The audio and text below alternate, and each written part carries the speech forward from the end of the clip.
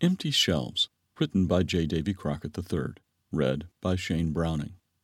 The words winter storm watch or any kind of snow or ice in the forecast seem to trigger an urgent need for bread. I'm sure you've seen it. Within minutes of a wintry weather forecast, supermarket and convenience store shelves are emptied. Jokes are made about it and fun is poked at those who react this way to routine news for the season. It shows the insecurity that people feel as a threat approaches.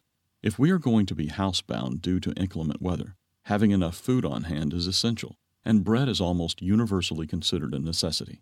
In some cultures, access to bread is serious business. Since the French Revolution in 1799, French bakeries have been required to always be open, except for on national holidays. Even then, they close on mandated rotation to ensure that there is always a supply of bread for the people. Such is the importance of bread in the hearts and minds of many. Since bread is on people's minds even more than they may realize, God uses it in the Bible to teach mankind lessons that they may not learn any other way. As the Israelites were liberated from centuries of slavery in Egypt, they found themselves in a barren wilderness. As they complained about the lack of food, God provided bread from heaven in the form of manna. Literally, what is it? They only had to gather as much as they needed each day, as it formed like the dew on the ground. If they gathered more than they needed for the day, it rotted and produced worms, except on the sixth day, on which they gathered double. God used this bread to teach them that the seventh day was a holy time, and that the manna should not be gathered on that day. See Exodus chapter 16, verses 1 through 4, and verses 22 through 30. God inspired the prophet Isaiah to warn the people that if they were rebellious and refused to obey him, they would have the bread of adversity and the water of affliction, things which they would not enjoy.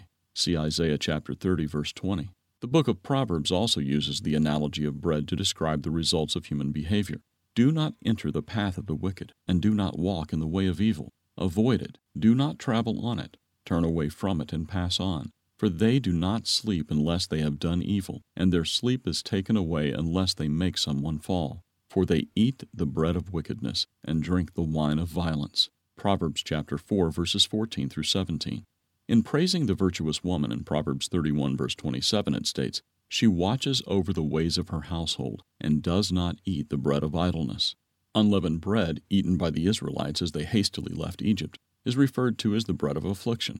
Deuteronomy chapter 16, verse 3, picturing humility.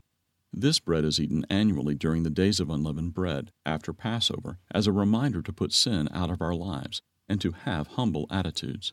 Jesus, in teaching his disciples how to pray, instructed them to request, "Give us this day our daily bread." Matthew chapter 6, verse 11. Later, as Jesus was preparing his disciples for his departure, he told them, "I am the bread of life. Your fathers ate the manna in the wilderness and are dead. This is the bread which comes down from heaven, that one may eat of it and not die. I am the living bread which came down from heaven. If anyone eats of this bread, he will live forever. And the bread that I shall give is my flesh, which I shall give for the life of the world." John chapter 6, verses 48 through 51. Just as the ancient Israelites had to go out each day to gather manna, we should daily seek God's will for our lives by feeding on God's Word, the Holy Bible. The Apostle Paul, in describing the church, the body of believers, said, "For we, though many, are one bread and one body, for we all partake of that one bread." 1 Corinthians chapter 10, verse 17. Using the universal need for physical food pictured by bread as a type or an example, the Bible shows from various perspectives the need for spiritual food that only God through Jesus Christ can provide.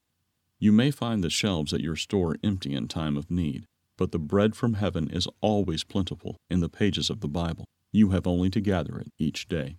Our 24-lesson Bible study course is a wonderful study guide to assist you in obtaining the bread of life necessary for a successful life now and in the kingdom of God. It is available totally free of charge in print or right here online.